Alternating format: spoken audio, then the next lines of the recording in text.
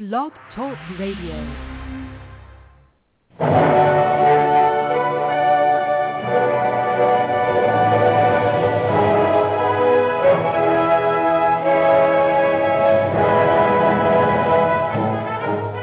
Ladies and gentlemen, welcome to Movie Addict Headquarters with your host, Betty Jo Tucker, author of Confessions of a Movie Addict, right here at www.blogtalkradio.com.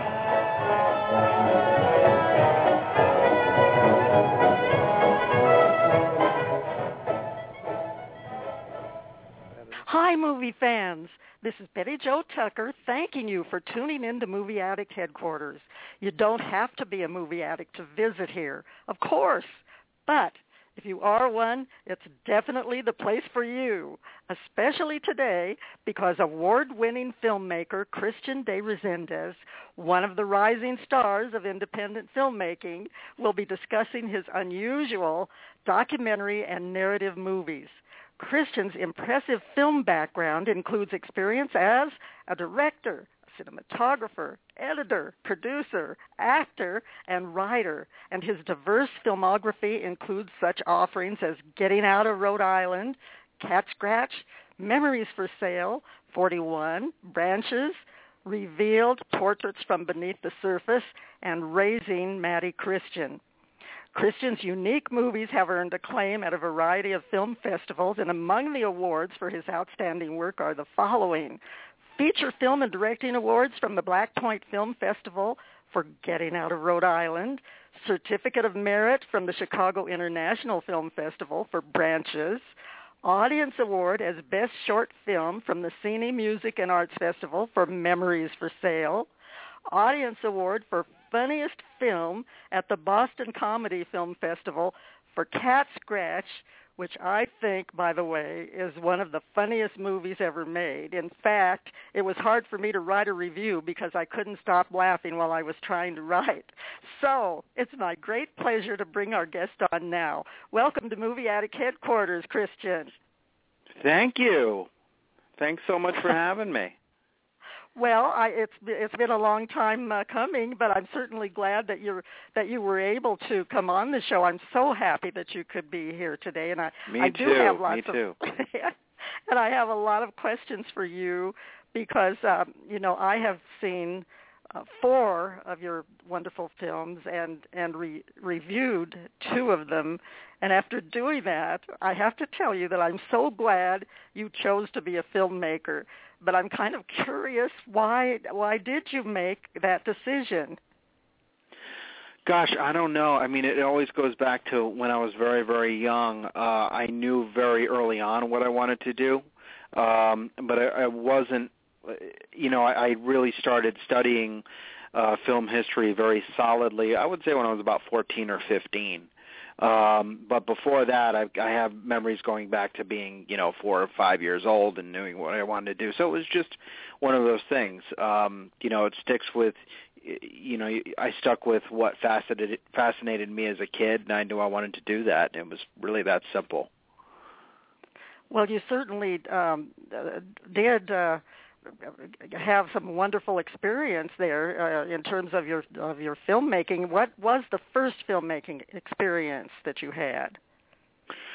Well, I mean, you mentioned Branches '93 there, which is pretty early on. It was literally all it is a documentary about my senior year of high school, and it was overly ambitious, and the award from Chicago was kind of a shock, and I think they gave it to me for, insanity purposes. Okay, you're crazy enough to do this, so here you go.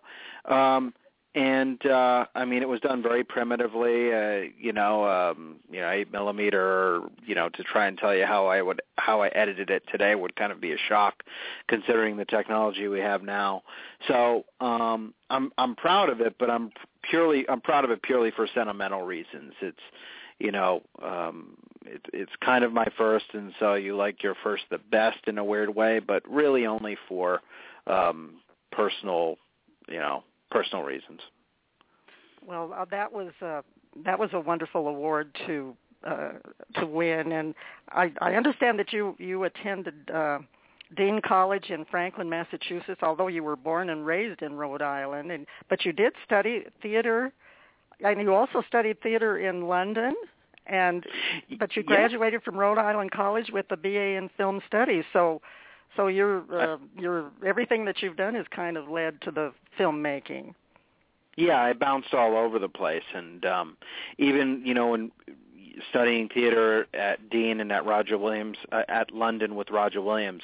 I always knew I wanted to do film. It wasn't my first semester in college. I was a communications major.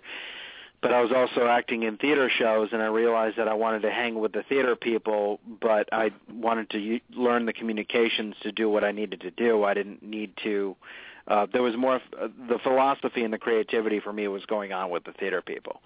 So I went with them, but always knowing that I would circle back to film, So you did do some acting. Can you remember any of the roles that you played in your short acting career?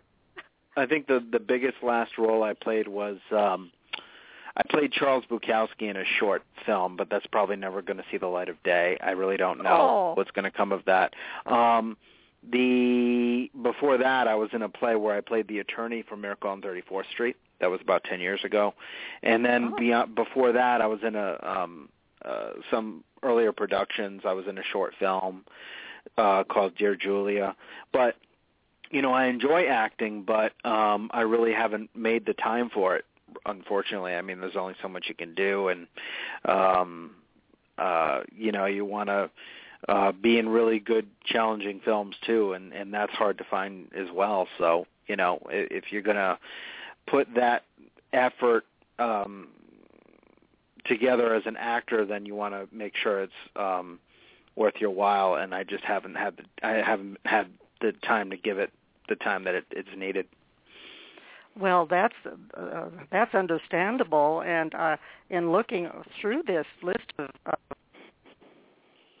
do in filmmaking, direct, be a cinematographer, an editor, a producer, and a writer.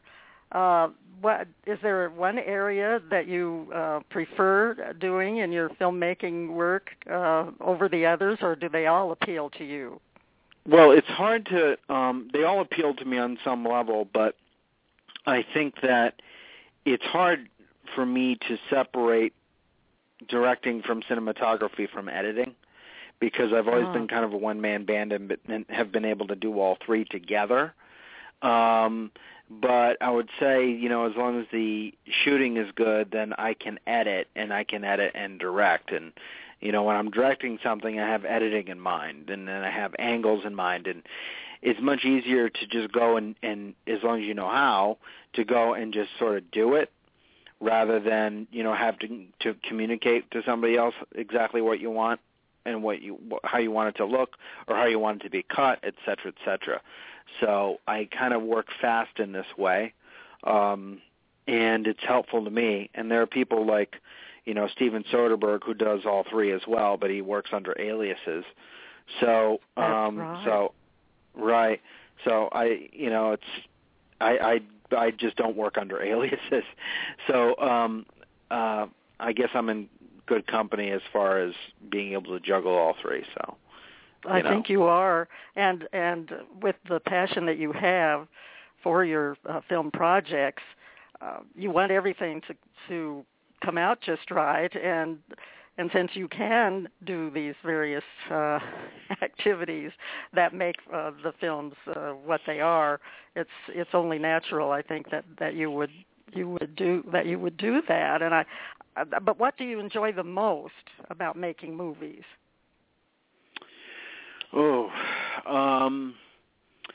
I think that for me, when it comes to documentaries in particular, just sort of the moment where you realize that a certain number of shots correlate or that go together in a way that you hadn't foreseen, and they create some really magical, amazing moments.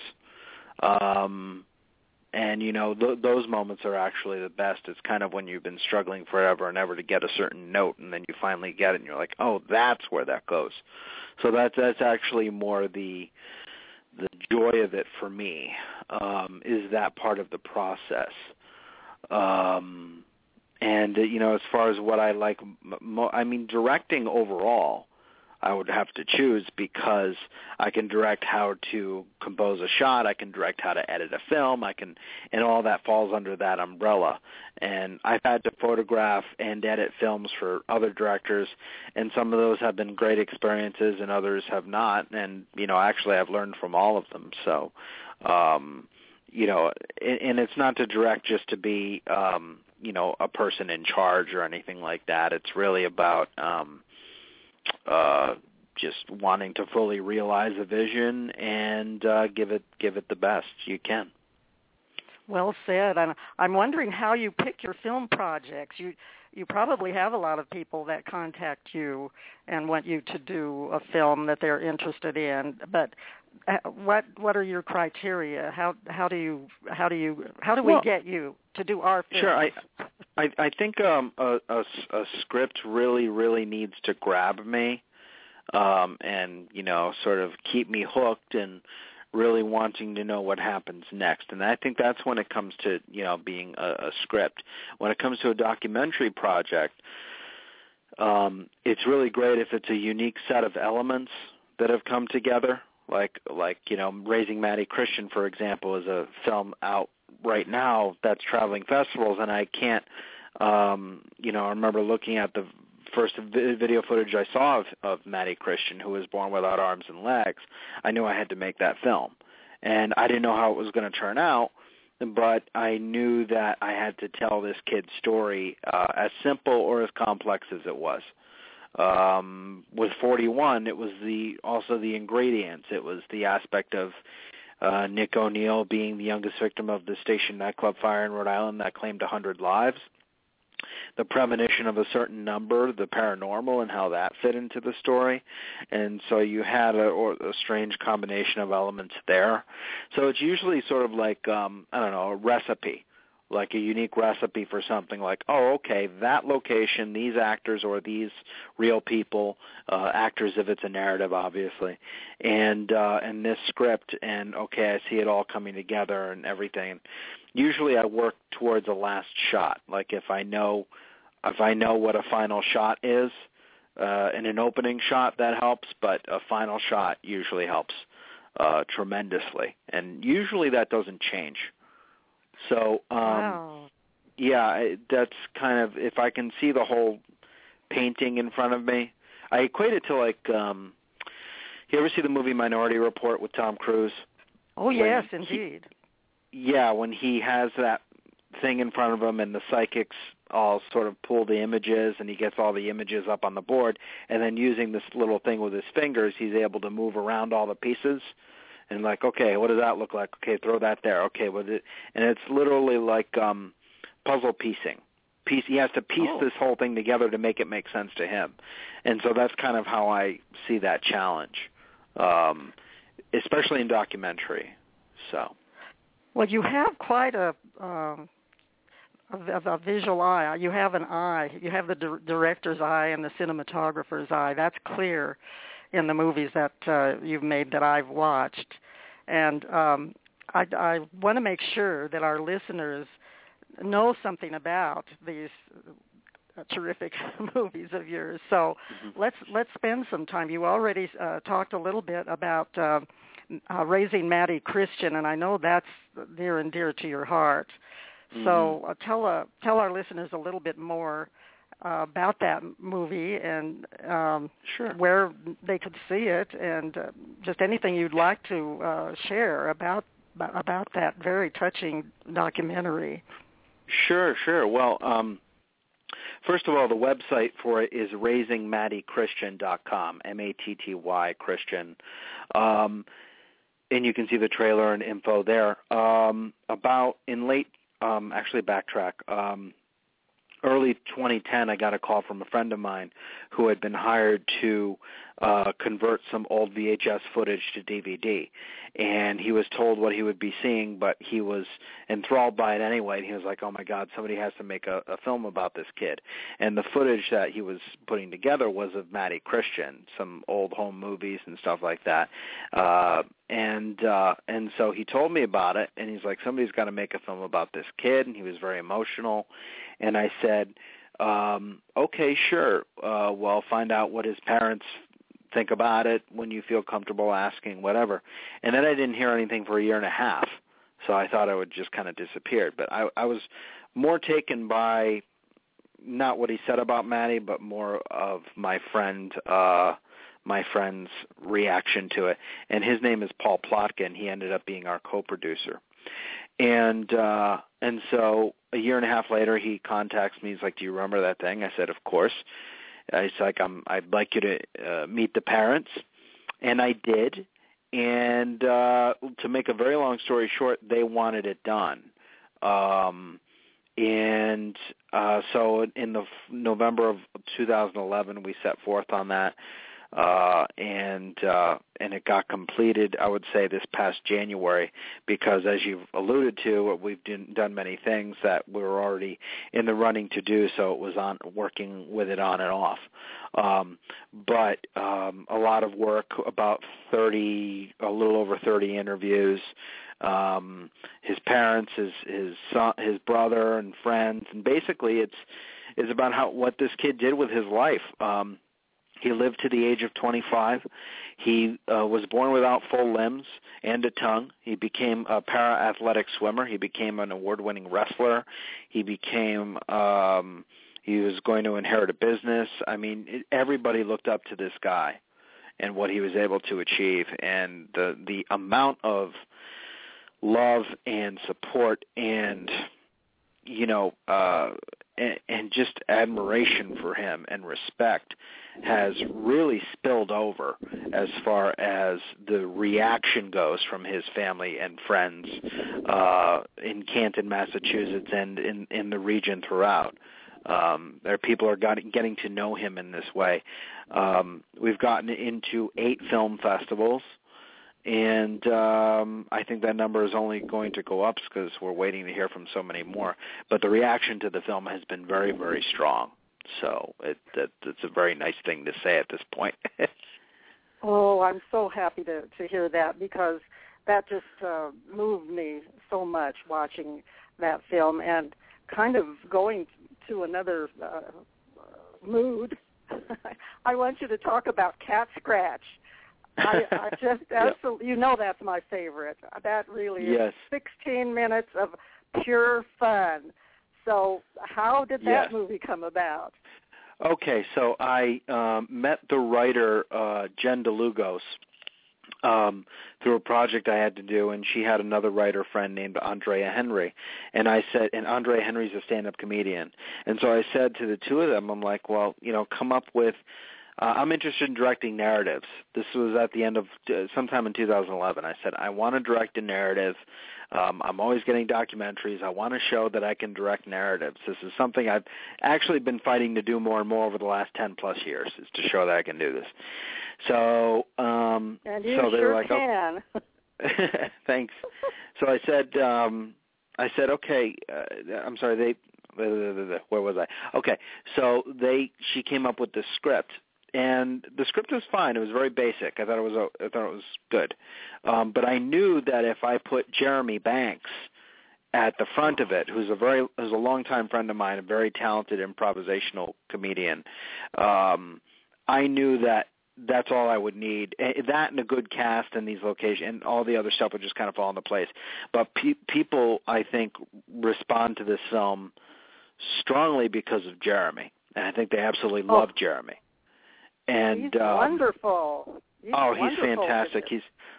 There were so many moments in the middle of the movie where I just cracked up when I was filming because I couldn't, because of what he was doing, and then you can't use those because you screw up. The director screwed up.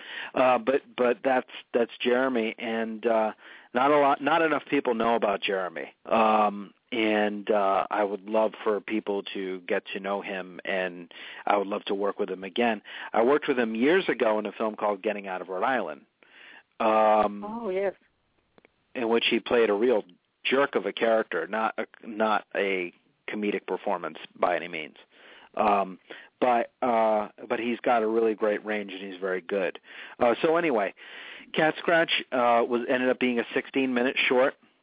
We filmed in Massachusetts and northern Rhode Island, and that film has also done remarkably way better than we ever anticipated. We just got another award from another festival. We're really? almost 2 years from the time it premiered. And this film it's played in like a dozen film festivals. It's insane. And we didn't even enter that many because we had no budget for the movie. So, and then Grant Malloy Smith putting the music together, who was just fantastic as well, came up with Kitty Kitty Ya Ya, which was just insane.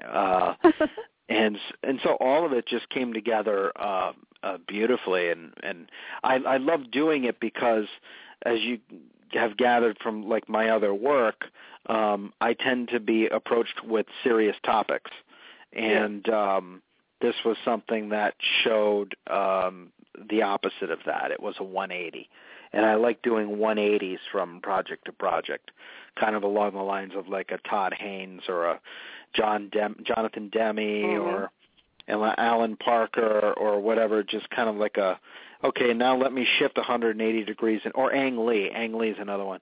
Let me shift 180 degrees and do this, and really kind of mess with your head. So that you did shift.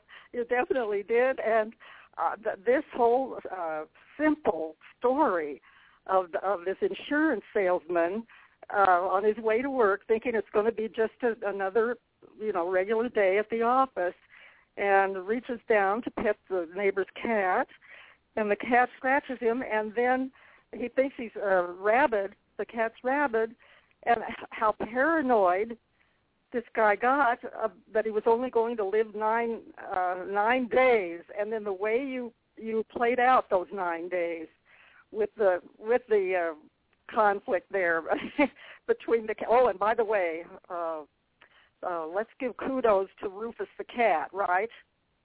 Yeah, I suppose you have to. Poor cat, we put him through so much, but yeah. Where did you get Rufus the cat? Rufus the cat. Well, actually, you know how in the film you saw the two houses across the street from each other? Yes. Well, they belong to a family that we have known for decades. Our family knows them. They live about 20 minutes away in a village called Whitensville, Massachusetts. And both families occupy both houses. The son lives in one house, and the main family lives in the other one. And they always have had a ton of cats. And so it became obvious that that's where we should go. Absolutely. Go where the cats are. Right. And so I literally went there and said, okay, do you have a cat that can do this? And my friend John said yes. John, who lives there. So, it worked. And a star is born. Well, I just hope everybody watches that, and I thank you so much for making it available on YouTube. I did post that on my Facebook page, the YouTube links, and I just hope everybody gets to see that. And I kind of feel this. You're very welcome. Thank you for making it and giving me so much pleasure and so many laughs. The other film that I'm particularly interested in, because it's another one that I did review, is Memories for Sale. And my gosh, going from Cat Scratch to a movie like this, it's so thought-provoking and dealing with, serious things like trust and betrayal and morality and privacy. I mean, that definitely shows how diverse you are. How did you get involved in Memories for Sale? Memories for Sale, I went to, end of 2010, I went to a film screening party. and hosted by a friend named Angel Connell. And while we're sitting around waiting, I met this guy named Jerry Bazance, and I had never met him before, and he was from Lowell, Massachusetts. He had a theater company. He's like, "Oh, you're a filmmaker." I said, "Yeah, I do documentaries, but I'm trying to do narratives." Again, that comes up. And he's like, "Well, I'm a playwright, and I own a theater company, and I have a couple of scripts." And I said, "Okay, I'd be happy to take a look at them." And I think the next day he sent me one or two. And I say two because I vaguely remember another one, but I only remember this one. And I read Memories for Sale. Instantly, I said, okay, I really want to do this. And he was surprised by that. So Jerry did a great thing. He went away and he raised the money. He got grants. And we had auditions. And we cast it. And we dressed that entire office space. The entire film is a 25-minute play in real time. It takes place in one office. It never leaves the office. It's 4 characters, mostly 2. And it's about an older Jewish comedian who's getting his biography written about him. And there's the writer, played by Dave Sullivan, is forced by his agent, also played by Jerry Bazance, to interview or get some juicy, gossipy details out of his subject, the great Sid Friedman, who is played by Bob Colonna, son of comedian Jerry Colonna, also. Oh, really? I was going to ask you about that. Well, he was so... I really enjoyed his performance. He kind of made me think of kind of an over-the-hill combination of Milton Berle and Sid Caesar, who are two of my favorites. That's totally it. Yeah, that's totally it. And yeah, Bob was fantastic, and Melissa Pennick had played his granddaughter. And you know, it was something that we rehearsed heavily. We had 2 days to shoot it. I think everybody in it is very proud of it. And, of course, I'm hard on myself, and there are things I would like to go back and change. But I'm very proud of the performances that I see, and you know, want to learn that, want to take that as a great learning experience for the next film. But it is something that I think came together very, very well. It certainly did, and I have to tell you that, of course, the whole dilemma is about trying to get some gossip from the old comedian to include in the book. I mean, and that's where the right to privacy comes in. And I just when those two guys, Charlie and Sid, were in that office by themselves, and you know, watching that conversation between those two, I actually felt like I was in the room right there. Yeah, well, that's how we wanted you to feel.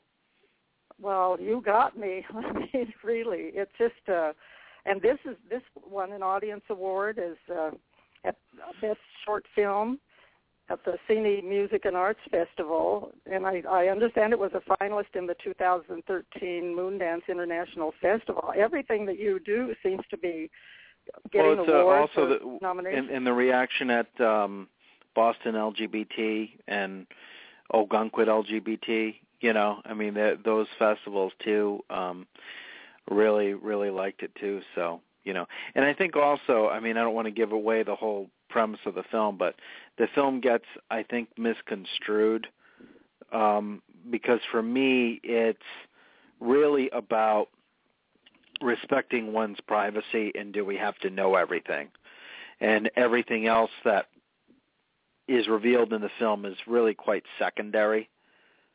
But I think people latch on to the secondary stuff and think that the film is about that. Yeah. I think I understood what you were going for. In fact, I wrote a little poem about it, and I'm going to apologize to all the real poets out there and read this for our listeners. And this is Charlie's dilemma. Does privacy last for stars of the past? Scandals must be told for books to be sold. Morality falls when the big deal calls, and such is the tale, memories for sale. So I did get the right idea. That's actually very beautifully written, and it's Thank you. I'm so glad you like it. Well, my goodness, we've got only 15 minutes left in the show, and I want to make sure that our listeners get to hear about your reveal, Portraits from Beneath the Surface, and also any movies that you're working on right now. So I'll let you decide what you want to talk about first. Sure, I'll tell you a little bit about Revealed quickly. Revealed was a short documentary I did about 3 years ago about a photographer named Scott Indermeyer who came up with the idea of capturing people's spirituality in a box.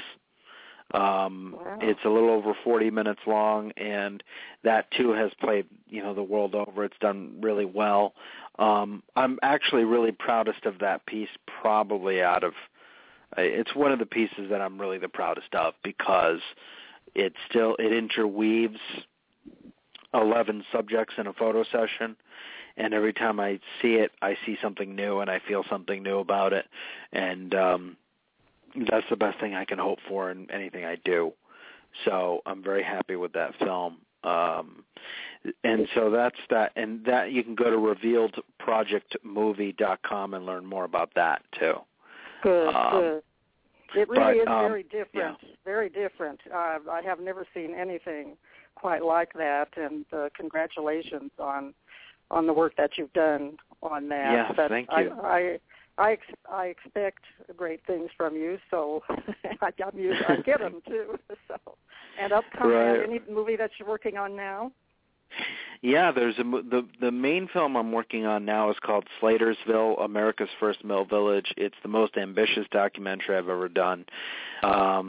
We have interviewed about 40 people so far, 5 of whom have passed. There are probably another 20 to interview. It's about the 200-year history in the first industrialized mill village in the U.S. And I've been interviewing generations of people who've been here, but I've also been interviewing historians. And Slatersville is my hometown, actually. It's in northern Rhode Island in the town of North Smithfield, and it's where I live and work.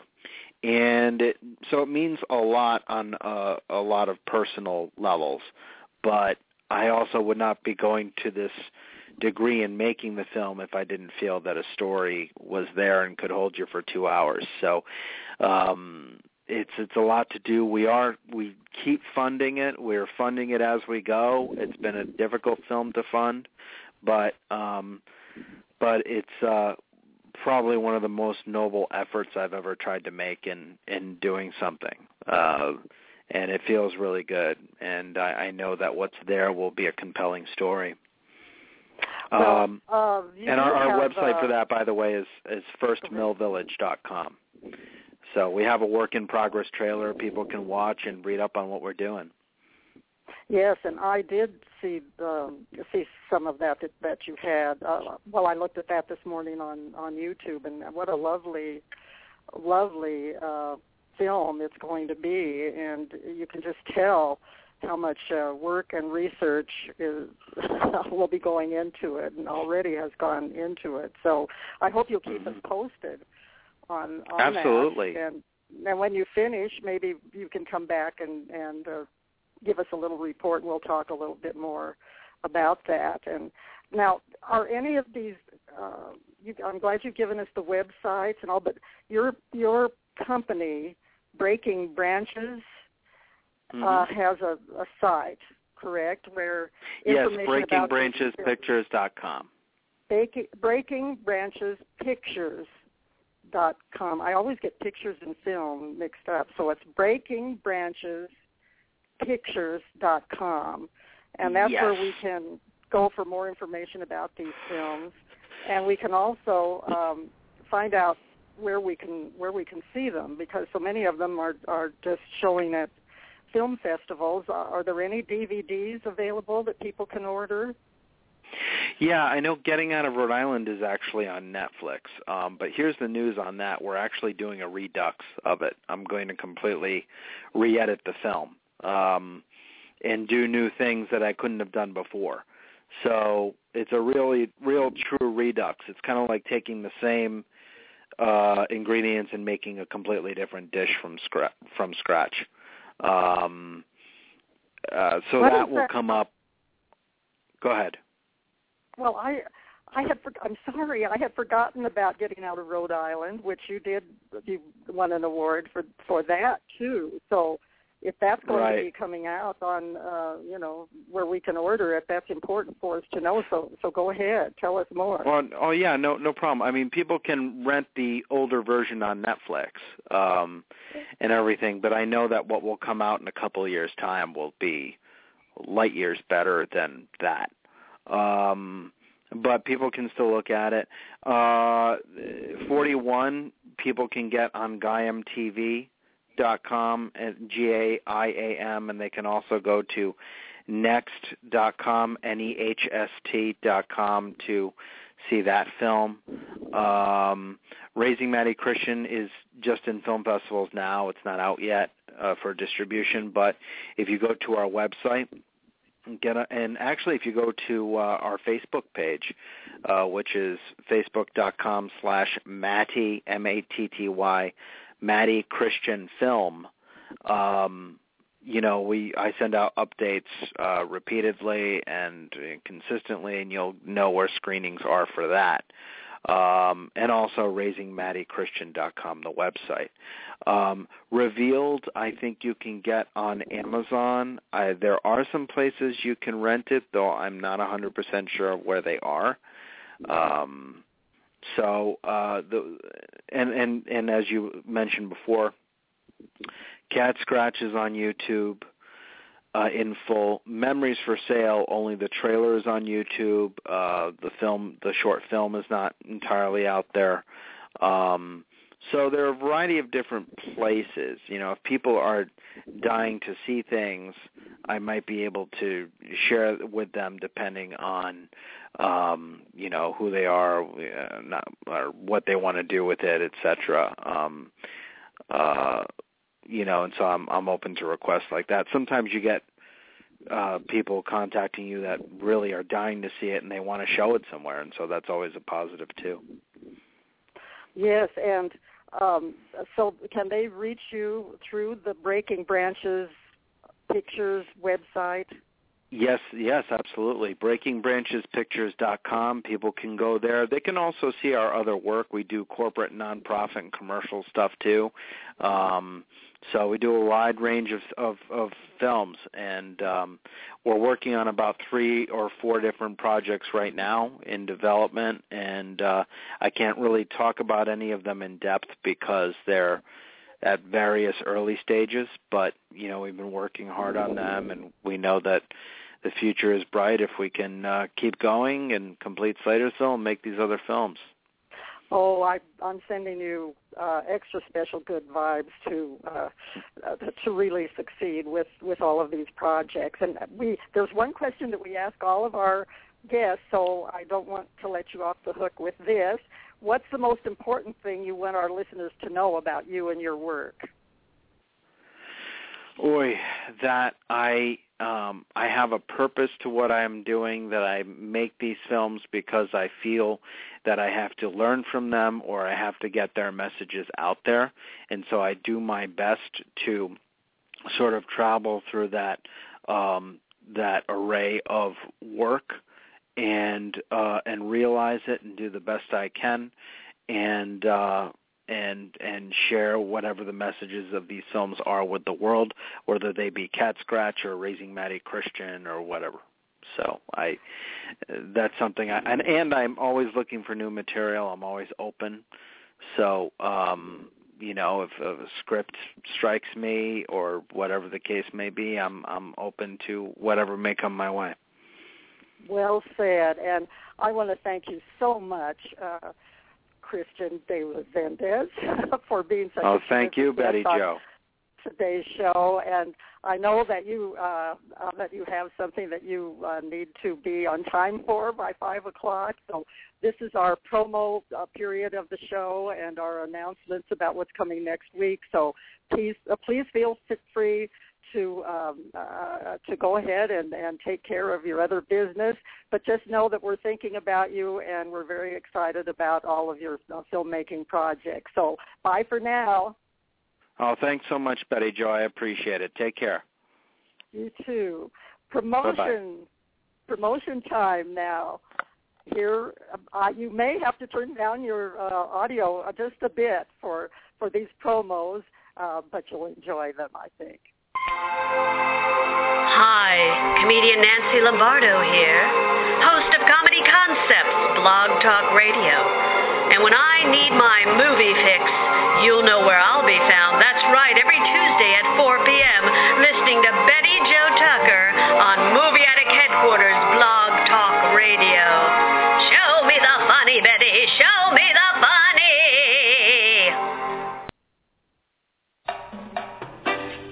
You're listening to Movie Attic Headquarters with your host, Betty Jo Tucker. She's the real deal in what's happening on film. And if you're not real careful, you might hear the confessions of a movie addict. So get your popcorn and stay right there in your seat for Movie Attic Headquarters. And now back to our feature. Thanks so much, Nancy and Steve, for those amusing promos.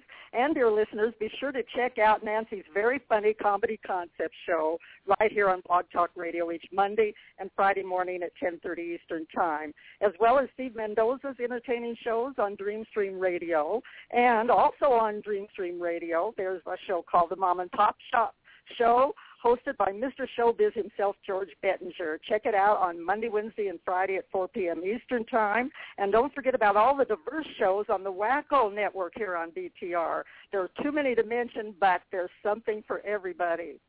Sorry to say our time is almost up, so this is Betty Jo Tucker giving a big shout-out to Christian de Rezendes for being so wonderful and telling us about his great movies today, as well as to the folks at Blog Talk Radio for their support, and to Nikki Starr, our producer, for everything she does to make Movie Addict Headquarters happen.